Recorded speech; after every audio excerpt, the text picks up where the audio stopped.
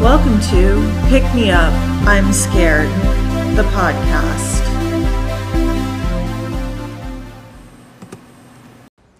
I'm your host, Madeline. And I'm your co-host, Kenna. Okay, today, Kenna, I wanted to ask you, what % of your paycheck do you spend defending your home? Defending my home. You know, like guns, video cameras, maybe like a small tank, maybe outfitting your Stick Infinity to be more like a small tank. Grenades? I have made, I didn't pay any money for, I never pay any money because I just lock my door and that is it. It's free, isn't it? The door lock. I mean, I pay for it in my rent, so I assume that when the super comes over and changes the lock when it doesn't work right, I'm doing something. Yeah. I only recently started using my deadbolt. I didn't realize that I had a deadbolt for like years. So I would say that maybe it's safe to say like 10 to 20 cents of your monthly rent goes towards defending your home in the form of that sweet, sweet deadbolt tax. Basically, I think... Yeah, I think every other year, my mom gets me like a mace or like a purse. Oh, that's pretty good. Mace for like a stocking stuffer. Yeah, I get one of those too a lot. Those are maybe $15 a year, whatever that is, $1 a month. Not paying for that. I don't think I've ever. No, I don't. I don't have nothing. Huh. So what you're telling me is that you do not currently spend 2% of your monthly income on transportation, 4% on housing, 7% on education, 9% on healthcare, 29% on like bills, and then 49% of your income monthly defending your home? You're not doing that? No. I probably spend, most of my income probably goes to rent. Right. Well, that would be the breakdown of the 2022 federal budget proposal. I think I knew that's where you were going with this.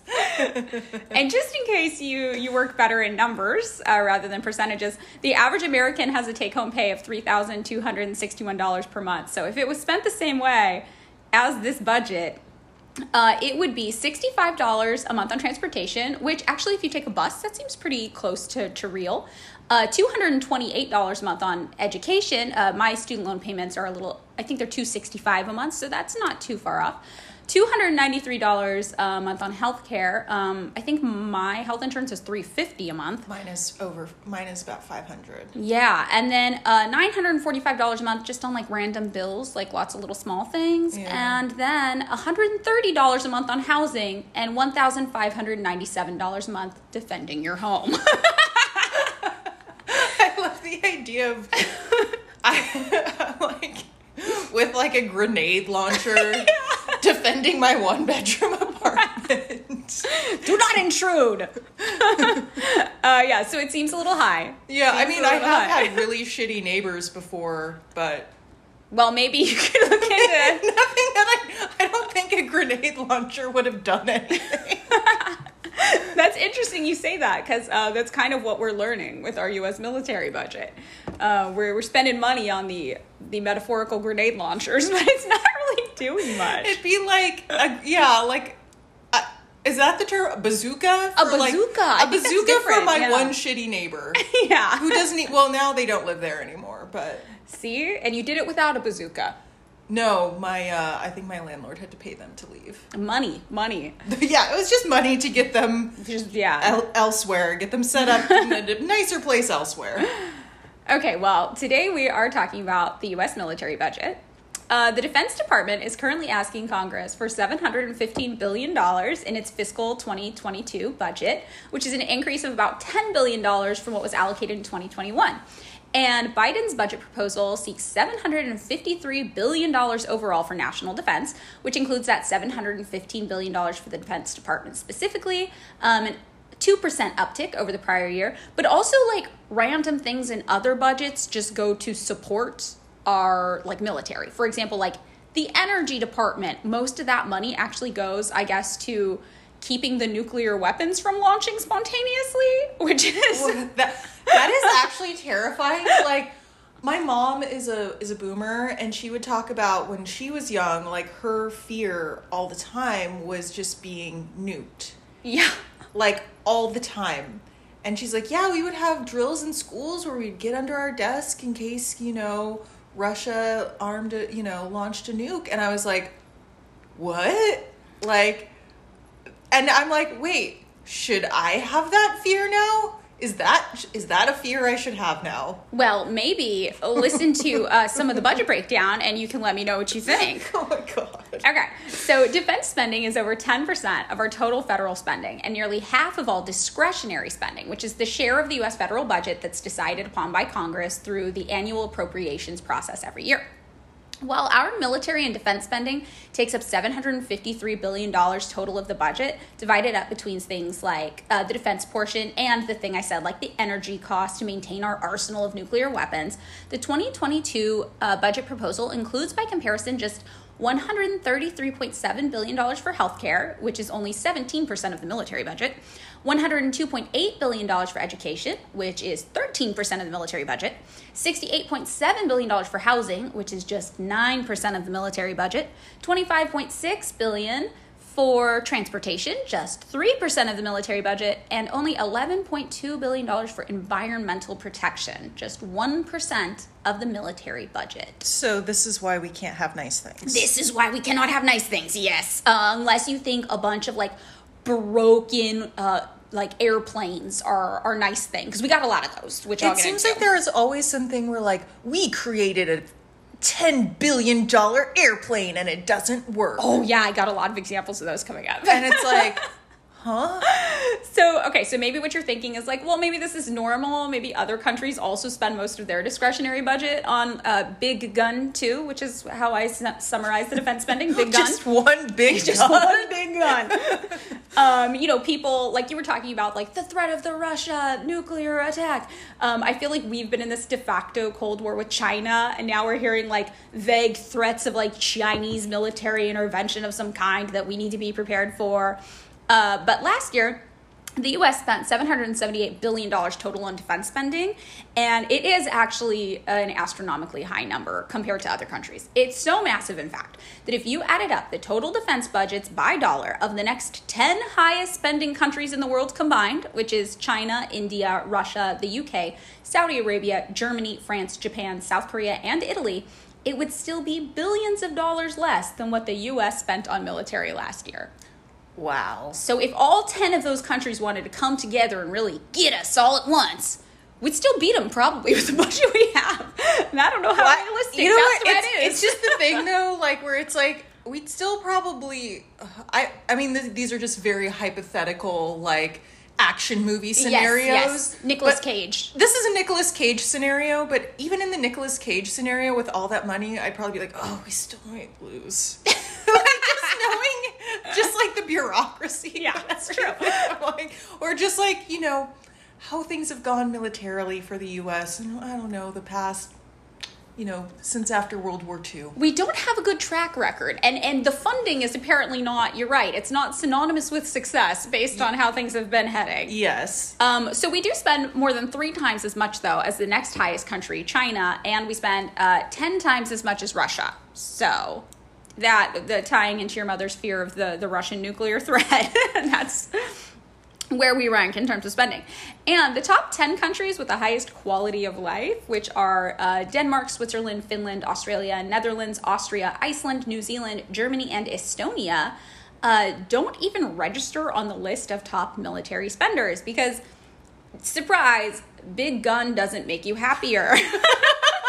Although it would look really sick on an action movie cover with Nicolas Cage.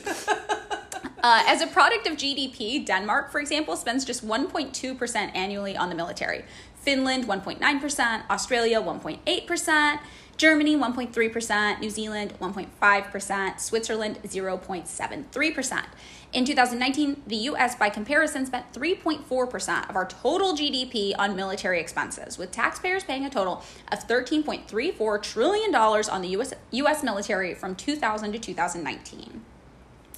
So Today we're going to talk about what they do with that money. Oh, goody. According to Scientific American, quote, if the Pentagon were a private corporation, gross mismanagement would have forced it into bankruptcy years ago.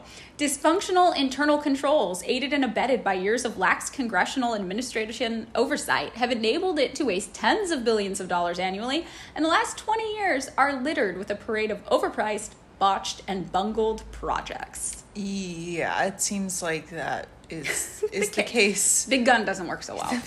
Big gun broken.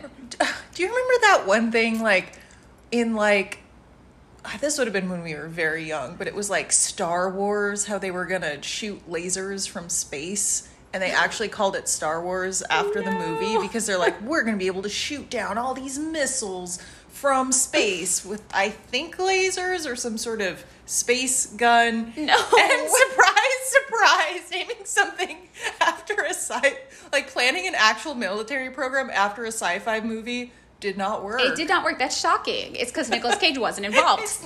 We need Nicolas Cage. We need Nicolas Cage now more than ever. So the main place we actually do throw away money in the military is on bogus, wonky equipment that doesn't quite work right. I thought of this like we're like the Microsoft of combat, you know? Just blue screens of death every time you try to use something. Oh my gosh. So some of these bungled projects include $46 billion worth of ineffective weaponry, like the Future Combat Systems Program, which is a system of high-tech vehicles networked together, but it actually just never operated correctly. Oh my gosh, side note, I think this is true that there was a military plan to see if they could use dolphins as weapons. Yes, I've heard of this. I think this was real. We got to fact check that later because I've also heard this. They're just trying everything. They're like, yeah, they're throwing stuff at the wall Arm to see the what dolphins. sticks. Yeah. The Comanche helicopter, they spent 22 years trying to develop before scrapping it completely. And there's a 40-ton artillery gun. So this is big gun. We literally found it, and it never even got to the prototype stage. Oh, dang. For reference, these few canceled projects alone cost more than the entire Environmental Protection Agency's budget over the last 5 years. Yeah.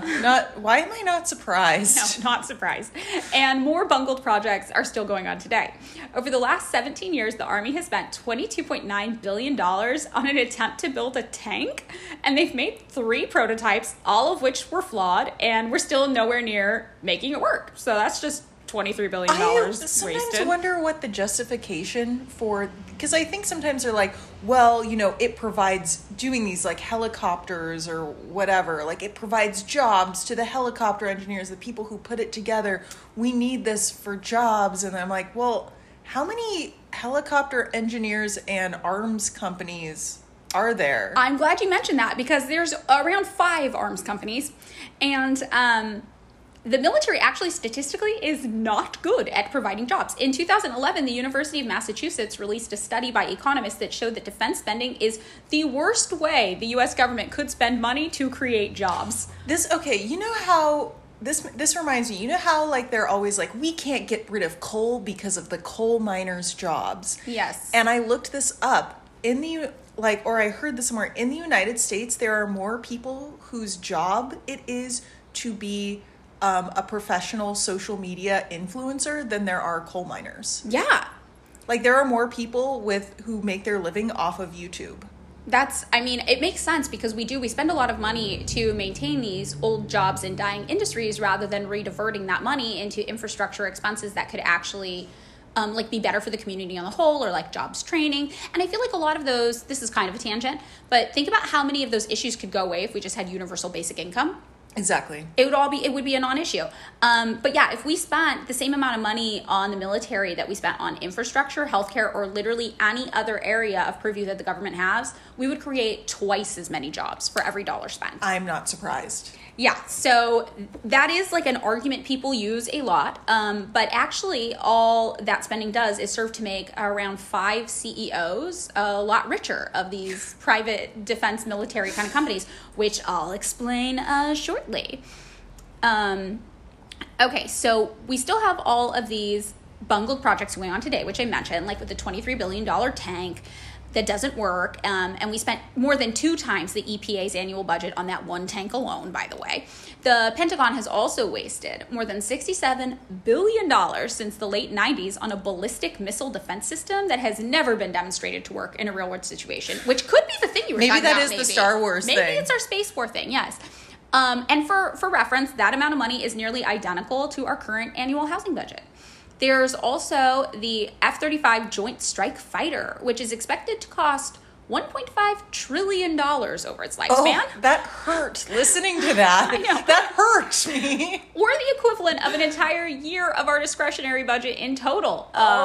They've currently built 490 of them over the past 20 years. They are all plagued by dozens of serious flaws and nearly 900 software defects. Oh. They are so wonky, in fact, that roughly half of them were grounded in 2017 and 18 for repairs and maintenance. And despite that, the Pentagon is planning to buy 2,400 more. Oh, so this is why we can't have nice things. This is why we can't have nice things.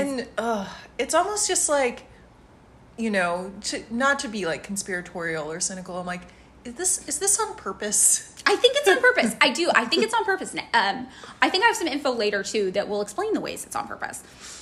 So in addition, we've got this $22 billion Zumwalt destroyer, which props to the name. It's a pretty good name.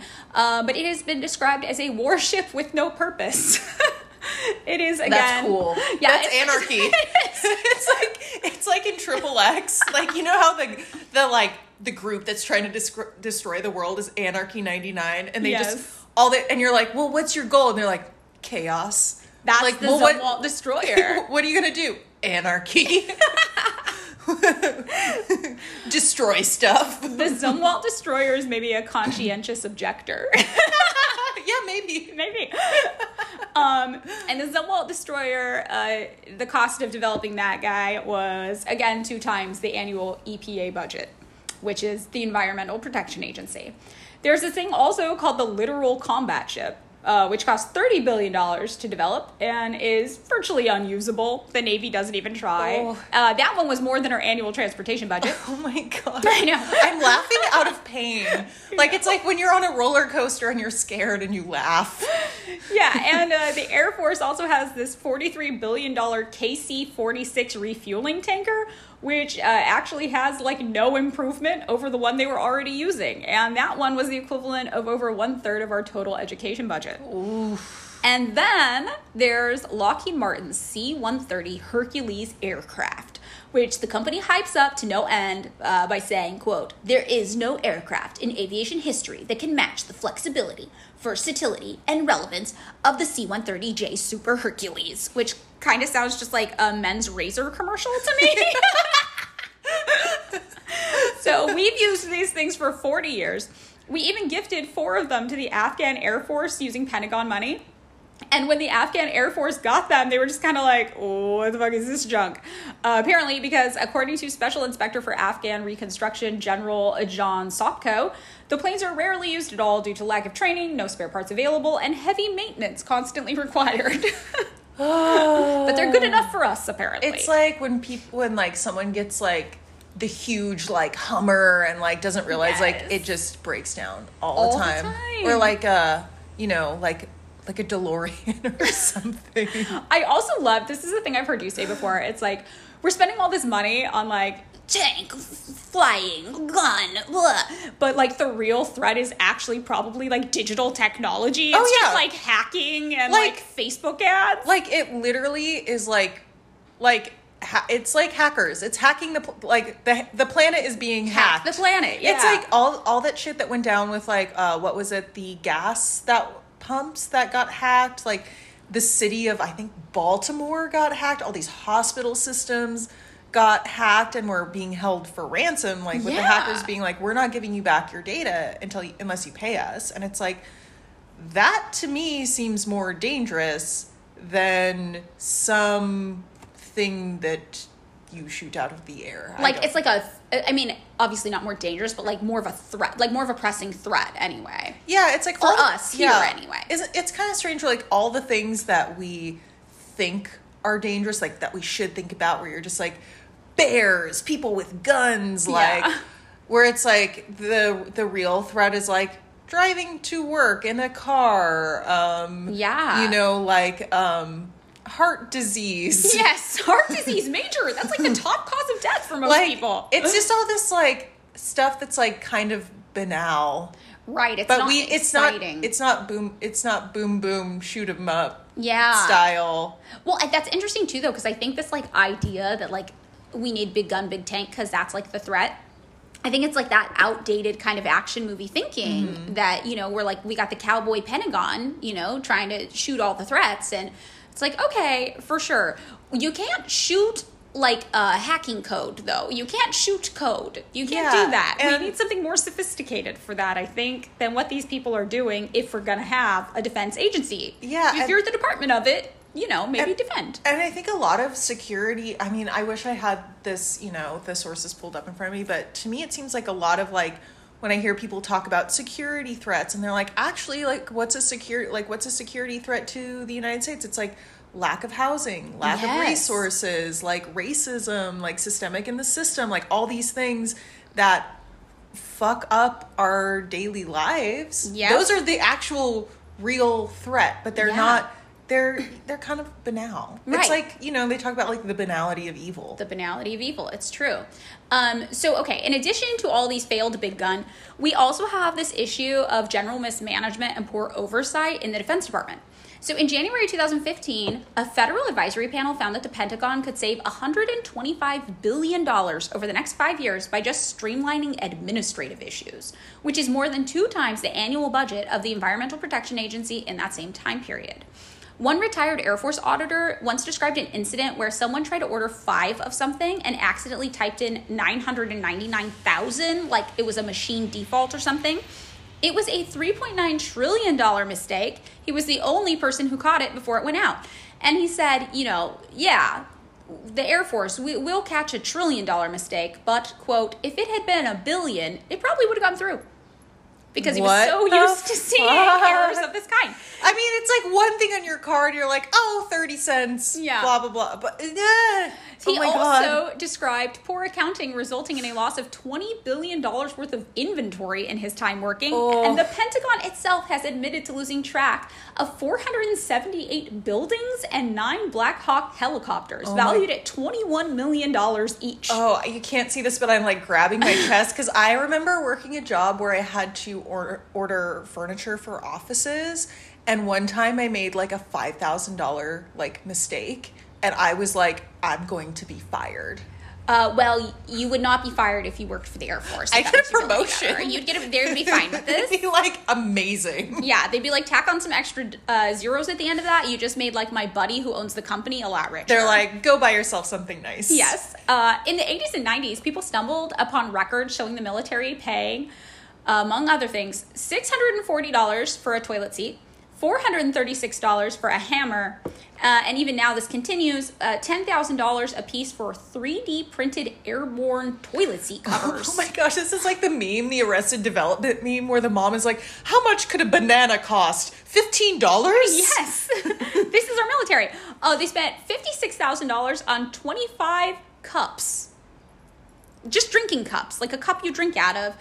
They were $1,280 each because their last coffee cups, which were $693 each, the handles broke too easily. So they instead... This sounds like something is going, I mean, kind of going on to me. It is, and I will explain what in a little bit.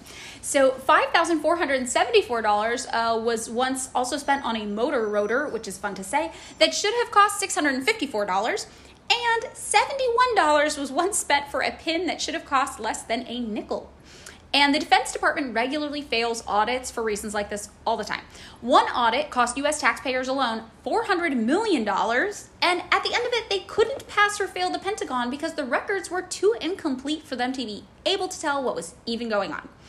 Reports from the Inspector General's Office of Iraq and Afghanistan also estimate that the U.S. military lost $60 billion to waste and fraud in Iraq and billions more in wasted equipment that they literally just burned or left behind after the withdrawal of forces. Yeah, I did read a story where they're like, yep, like $1 billion just went missing and we don't know why. And in my mind, it's some like action movie thing where they're like doing a heist of $1 billion. But I'm like, in real life, it was probably just like oh, like we could type in another number in our account and they have no clue. Yeah. Like it's like a Office Space or something. Yes, totally. Yes, it's the banality of, not evil, of getting paid. The banality of getting paid. According to William Hartung, the Center for International Policy's Arms and Security Project director, quote, in Iraq and Afghanistan, there was a huge waste, fraud, and abuse on the part of companies like Halliburton and others. These companies were able to get away with it in the fog of war because there wasn't enough scrutiny into what they were doing. In some cases, billions of dollars went missing. Oof. Contractors were overcharging for everything from simple tasks like doing laundry for the troops and providing meals to building shoddy facilities for schools and things like water and electricity. End quote. Hartung also explained that there's a cost-plus contracting system in the U.S. military, in which the government reimburses contractor expenses and tax on a commission as profit, which is what you're talking about. Something's going on, the incentive to overcharge. So according to Hartung, quote, the more work contractors do, the more profit they get, even if their work is inefficient. It basically says if you spend $1 billion building a weapon system, you'll get a 10% profit or $100 million. Essentially, for contractors, you do better if you are wasteful, end quote. Oh my gosh, this is like The Producers, you know, that musical? They want it to fail. They want it to fail so they make more money. Yes, the Halliburton CEO, in the midst of all of this, I thought this was pertinent information, reported $22.3 million in pay for the year 2020 alone. So that would be his personal paycheck, and apparently inflating costs to charge the U.S. military, which comes from U.S. taxpayer money, is good business. Defense companies also push for contracts to sell their products to the U.S. military by lobbying the government in the form of campaign contributions, which helps push for higher budgets and more contract spending. And I would guess, although I didn't look this up specifically, more military action. It's the military industrial complex, right? Yeah. The private military industry is now the 8th largest lobbying sector in the nation, with companies like Boeing, Lockheed Martin, Honeywell International, and Northrop Grumman spending over $100 million annually just on lobbying the government. And I feel like, sorry to interrupt. No. However, in 2016, the Defense Department gave over $300 billion in defense contracts to those companies. Oh, well, I just remember, when Bush was president, being like, well, isn't Cheney, didn't he used to be the head of Halliburton? Yeah, I mean, there's a lot of crossover between these defense companies and the government. Yeah, they're one and the same. That's the say. It's like they're in office, they're lobbying. It's like, is there any difference? This is really interesting because sometimes when I have seen people critique billionaires online, you'll sometimes see people push back and say, well, why is it the billionaire's fault? The government should be regulating more. It's not the person with the money's fault. And it's weird having to explain to people that in the United States, the rich and the government are the same because we have this thing called lobbying where you can literally pay government officials through campaign contributions, whatever, to try to push forward your agenda. And if politicians want to be reelected, they need a big budget a lot of the time.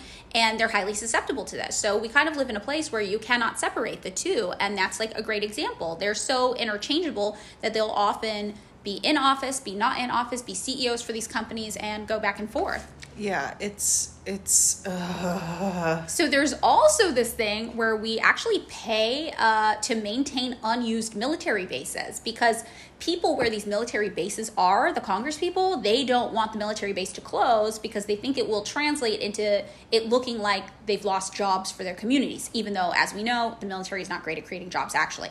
So under the Budget Act of 2013, any future military base closings were fully blocked, meaning we pay $500 million per year just to maintain unused military bases alone. And my favorite example of mismanagement is this one. During the Iraq War, the U.S. sent over $12 billion in cash to Iraq in order to help with a transition effort. They thought that the cash would be used to pay local authorities, contractors, mosques, informants, but during this time, no one accounted for any of the money, and nobody knows where it went. Oh. They effectively lost $12 billion in cash. Shit. According to a memorandum on this incident, quote, One contractor received a $2 million payment in a duffel bag stuffed with shrink-wrapped bundles of currency. Whoa. Auditors discovered that the key to a vault was kept just in someone's backpack. They also found $774,300 in cash had been stolen from one division's vault. Cash payments were made from the back of a pickup truck, and cash was stored in unguarded sacks in Iraqi ministers' offices.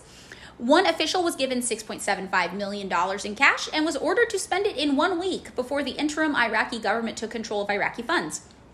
The minutes from a May 2004 CPA meeting revealed a single disbursement of $500 million in security funding was labeled merely TBD, meaning to be determined. Oh my God. Why did that remind me of Brewster's Millions? You know, where he has to, he like has to spend all this money to get like a bigger inheritance. So it's just like, so they're just like, we must spend the money, but it's just like, are you gonna? That actually comes into this. So, quote, many of the funds appear to have been lost to corruption and waste. Thousands of ghost employees were receiving paychecks from Iraqi ministries under the CPA's control. Some of the funds could have enriched both criminals and insurgents fighting in the United States, but nobody knows, concludes the memorandum. Which, you know, criminals, insurgents fighting in the United States, whatever, that's a loaded phrase. But it does go to show that, yeah, they have absolutely no idea where this money's even going. Oh, my God. And the thing you were talking about needing to spend all the money just as fast as possible, there's actually a reason that happens in the military. It's this bizarre budget greed of the Defense Department on the whole. So in 2018, the Pentagon spent $61 billion in a single month, which, you know, as we remember, is a huge amount of money compared to what other agencies are getting. It's like the same as like the... what is it, the transportation or department or something. So they did this, and it's because there's this thing called the use it or lose it approach to budgeting that happens within like these government agencies. So basically, if you have money left over at the end of the fiscal year, if you don't spend it, it's justification for you to get less of a budget next year. Which instead of acknowledging that maybe you didn't need the budget and it could have gone somewhere else, they just have this like budget greed where they're like, no, we want the big budget again next year. So they try to spend it all as fast as possible to use it as justification to ask for even more the following year. So this has been going on for who knows how many years, which is why the budget just keeps growing. In 1 month alone, the Pentagon spent $9,341 on a single chair. And before you get excited and think maybe it was like a top secret chair with missile launchers in the arms or something. The Nicolas Cage chair. I regret to inform you, it was just a fancy Wexford leather club chair. The Pentagon also spent $2.3 million on lobster in this time period. Oh my goodness. And none of this translates obviously into great pay or conditions for the average service person. Just the higher ups, entry-level military workers actually earn less than minimum wage when you look at their income adjusted for hourly work. And they often live in abysmal conditions, with 43% of Army barracks assessed in one sitting failing to meet adequate standards. So then the question remains, with all of this wasted money, where could it be going instead? And the answer is a lot of places. The cost of free college for all in the U.S. would be approximately $40 billion per year. Housing the homeless, HUD estimates we could end homelessness in the U.S. with an additional $20 billion per year, which makes sense. We currently have 553,742 unhoused people in the U.S. that have been documented. That would provide a budget of $36,117 per person per year to apply to permanent housing solutions, or an equivalent of rent or mortgage payment of $3,009.75 per month per person, which doesn't even take into account families. There are nearly 60,000 unhoused families in the U.S. who would share a home, which would be even more of a budget. We could also use it towards ending hunger. It's estimated that hunger in the U.S. could be solved with an additional annual budget of $25 billion per year. So that all means with a reduction in the military budget of just 11.2% annually, we could fully fund all of these things: free college, ending homelessness, and ending hunger in the United States. That makes me feel physically upset. Like, yeah. It makes me like have heart, like it just, I feel this like ball in my chest where it's like, okay, so this is why we are like, we can't have nice things. Like, this is, I mean, for me, myself, I'd be like, oh, like I could not have student loans. Or your exorbitant monthly healthcare costs even. Yeah. Like, and like, oh, I just, for so many people, this would change their lives forever. Like, It would change everybody's lives. Like, and I just, it's like the equivalent of like some chairs and some fucking mugs for like someone's life to be so much better, to be housed, to have healthcare, to have like, yes, it makes me so angry that like I can't, it's hard for me to express. No, it's infuriating. It's infuriating, and it's also upsetting because it's like our government's constantly gaslighting us by being like, there's no money for that, there's no budget for that, there's no money for that. And then you look at other countries and they're like, you guys have more money than us and we have all these things. So, you know, why do you guys not have free college? Why do you have so many homeless people? Like, why do you have so much hunger? And sometimes I talk to people online and they'll literally ask, like, what do your tax dollars do? I don't understand. And the only thing I tell them is, we got big gun. That's all we got. Because it's true. That's all we got. Big gun. It doesn't work. And we spend all of our money on that instead of these things that actually help our citizenry. And like you said, you know, this whole idea of like, Department of Defense, what are you supposed to be doing? You're supposed to be doing like health and safety, keeping us safe and healthy. And none of that is actually accomplishing that goal. Whereas things like free college, housing, ending hunger, these are things that actually do keep people safe and happy. These are things we need in our community, not, you know, these wild deals with Halliburton where you overcharge by billions of dollars for some plane we're not even going to use so that one guy who's the CEO of Halliburton can post a lot of profits and take a big bonus at the end of the year. Like, that doesn't help us be safe and healthy at all. Yeah, and it's just like, it just walls, I feel like it's like, it just walls off society for like the rich and powerful. And to me, it's almost like, on purpose. Like, I don't know. Yeah, it's definitely by design, I think. There's also this interesting thing about like healthcare and how it ties into this, you know? So according to Scientific American, pre-pandemic, the United States, quote, had been spending an estimated $3.6 trillion annually on healthcare, which is nearly twice as much as the average OECD country as a share of its economy, but less than 3% of that spending goes to public health and prevention. The US has a lower life expectancy and higher suicide rate than 10 other wealthy countries, including Australia, Canada, France, Germany, and the United Kingdom. Americans also have the highest rates of diabetes, hypertension, and heart and lung disease. So it is true that single-payer healthcare will cost us $32 trillion over the next 10 years, or $3.2 trillion per year. But, you know, we currently pay $3.6 trillion total when looking at taxes, federal spending, individual payments combined, which means that single-payer healthcare actually saves us as a country money overall. But currently, only around $1.2 trillion of healthcare is spent by the federal government, meaning we need to find a way to translate the additional $2 trillion annually from consumer independent spending, like just the average Americans, to federal spending. So even though this would save Americans $400 billion total out of pocket every year, or around $1,219 per year out of pocket per person, everyone hates the idea of translating that into a tax, even if it would ultimately be less money at the end of the year net when it's all said and done. So that remaining $2 trillion could actually be heavily subsidized by cutting back on military budget and reallocating some of those funds towards single-payer healthcare, again, which would actually keep us safe and healthy, creating even more annual savings for the average American out of pocket on top of that $1,219 a year that just switching over to a single-payer system would save us. Yeah, it's like, I think I've said this before, like, you know how like ending like, or like giving houses to everybody like actually saves money? Yes. Because people who don't have housing, they're more likely to use emergency services, right, or be like end up in the justice prison pipeline, yeah, and then we spend where money it's like, housing them in prisons, which yeah, is $30,000 a year of taxpayer money. Yeah, it's like so much more to put someone in prison. Like I remember when I was like, or like thinking about like how much does it cost for someone to be in prison versus college? It's more expensive to put someone in prison than to pay for them to be in college or pay for an apartment. And like, even if you're one of those, like, I'm a fiscal conservative and you're not even thinking about it's the right thing to do, if you're a fiscal conservative, it saves you money. Doing the right thing saves you money. It does. So we both win. So to me, it's like, this is not about saving money. It's not about betterment. It's about punishing people for some weird abstract idea that runs through the fabric of American society. That it's like this punishment aspect is like your worth is tied to your work. And if you're not a good worker, if you're not in this way that's like in modern capitalist society, if it's not in like a weird like Reagan-esque way, then it's like, what's your worth? What's your worth? What's your value? Yeah. So it's just like, true.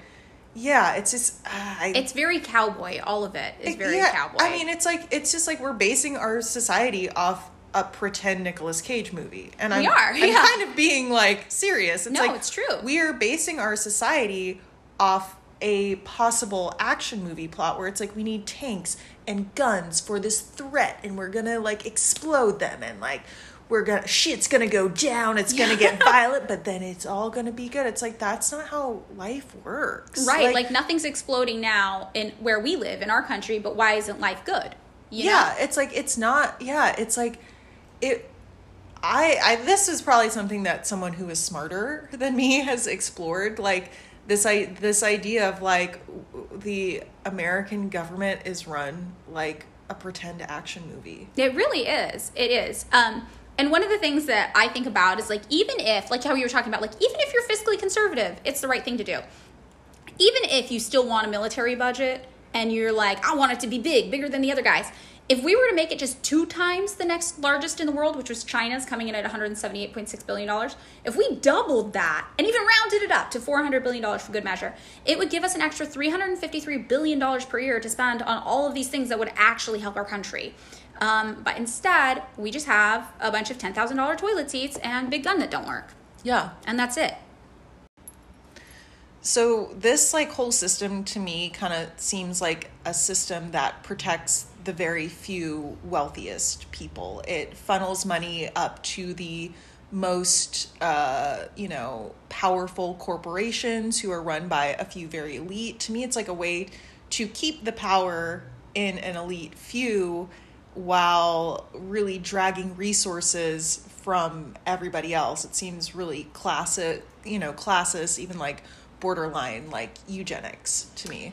Yeah, and I think like a really interesting thing about that is that the idea of our military is that like these brave people go out and they protect the weak, but then you like look at how our society operates and it's like, do we actually care about protecting the weak anywhere in society, like at all? Like, as you were saying earlier, so much emphasis is placed on your value as a worker and your productivity, which is completely ableist and like very based in eugenics. And the way our society actually operates, it seems like what they're communicating to us is they do not care if the weak die because the weak deserve to die because they have failed at capitalism. But then the myth of our military kind of masks that with this idea that like not only do we care about protecting the weak, which we don't, but we're going to do it, we're going to fight tooth and nail to do it on your behalf, which doesn't really happen. And all these military actions abroad that we're so immersed in, that we're dumping so much money in, it doesn't protect people in the United States, and it doesn't protect people in the rest of the world. Like if you look at the war on terror, for example, and how many innocent civilians were killed, it was millions globally of innocent civilians were killed in the U.S. military response to the war on terror. Not to mention like tens of millions of people were displaced, their lives were ruined. And I think a lot of it just goes into like how we think of as a culture safety and well-being, what we think of. Yeah, and it's just like it's not about being safe, it's about control. It's this idea that like through violence we might makes right. It's like this Ayn Randian idea where it's like the survival of the fittest, and that's not how we work. Like we're a social species. Like most people will say that, people who study like systems or, how people get together will be like, people thrive off cooperation. They don't thrive off violence. Like coercing people, like using violence as a way of control is not beneficial. And the military using big gun, using violence to do all this is a way of keeping the status quo. It's very important, for people in power to keep the status quo. And this is the flashiest way to do it, in my opinion. Right. And it's ironic because it's like the people we really need defense from, like our Department of Defense. Who does the average American need defense from? We need defense from these uber rich CEOs who are stealing everybody's wages, who are stealing our tax money through the form of these like weird labor contracts to serve things that like we don't even need produced, to be sold to the government. And it's like, these are the people who are taking from us, taking our resources, taking our stability, taking our comfort to just line their own pockets. Like somebody's got to defend us from them.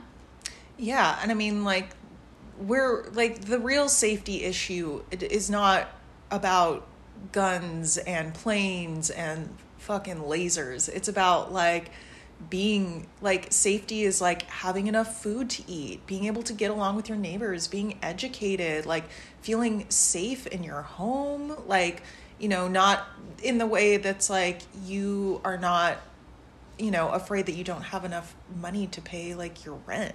Right. That you don't live in a system of fear. I think also a thing that would make an interesting full episode is how much this ties in with the police on the streets in our towns and cities. Like, so much of our police system now is based off of militarized action, and like the allocation of military resources to local police is a relatively new thing that's happened. Yeah, since 9/11, because Right. you know, I was watching something, I forget what it was, but prior to 9/11, there was more focus on like community policing. I mean, not that policing is great in any sense, but it was Right. more like getting, you know, cops to know the people in their neighborhoods. And after 9/11, it was like, well, the police are an extension on the war on terror. Right. So they are basically an army within the United States. And, you know, when you have an army, that necessitates an enemy. And who's the enemy of the police? The people, you know? Right. It's like when you create that mindset where it's like, oh, well, we're an army protecting people, therefore we must have an enemy. Right. And it's like the enemy abroad for our military is people of color. The enemy, our police see in the streets here, is people of color. It's just another way of policing the world, right? Like, we send our military out with big gun and we police the world the same way we police our streets here, through chaotic disorganization, through overfunding, like over-resourced stations and groups of people with limited training who don't know what they're doing, with no clear objectives or goals, built on this weird legacy of racism and fear of the other.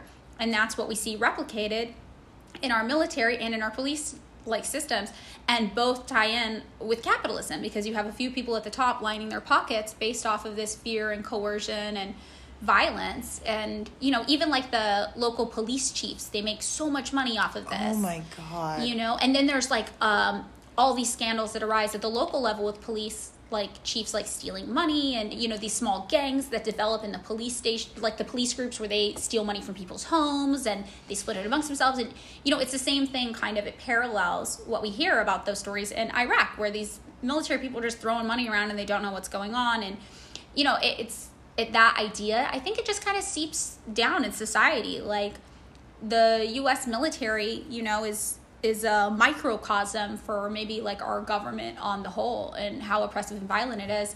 And it is, like you said, it's the reason why we can't have nice things. We can't have the things we actually need because we're too busy fighting an imaginary threat that isn't really there. Yeah. Thanks so much for listening to this week's episode. If you'd like to follow us on Patreon for $2 a month, you can receive a link to a place where you can leave us voice messages, which we will be answering in the form of a Patreon-only episode coming up. So be sure to do that. If you've got an extra $2 a month you want to throw our way, and you've got burning questions about the world you want our input on. And if you don't want to spend $2 a month, that is totally fine too. Thanks for being here.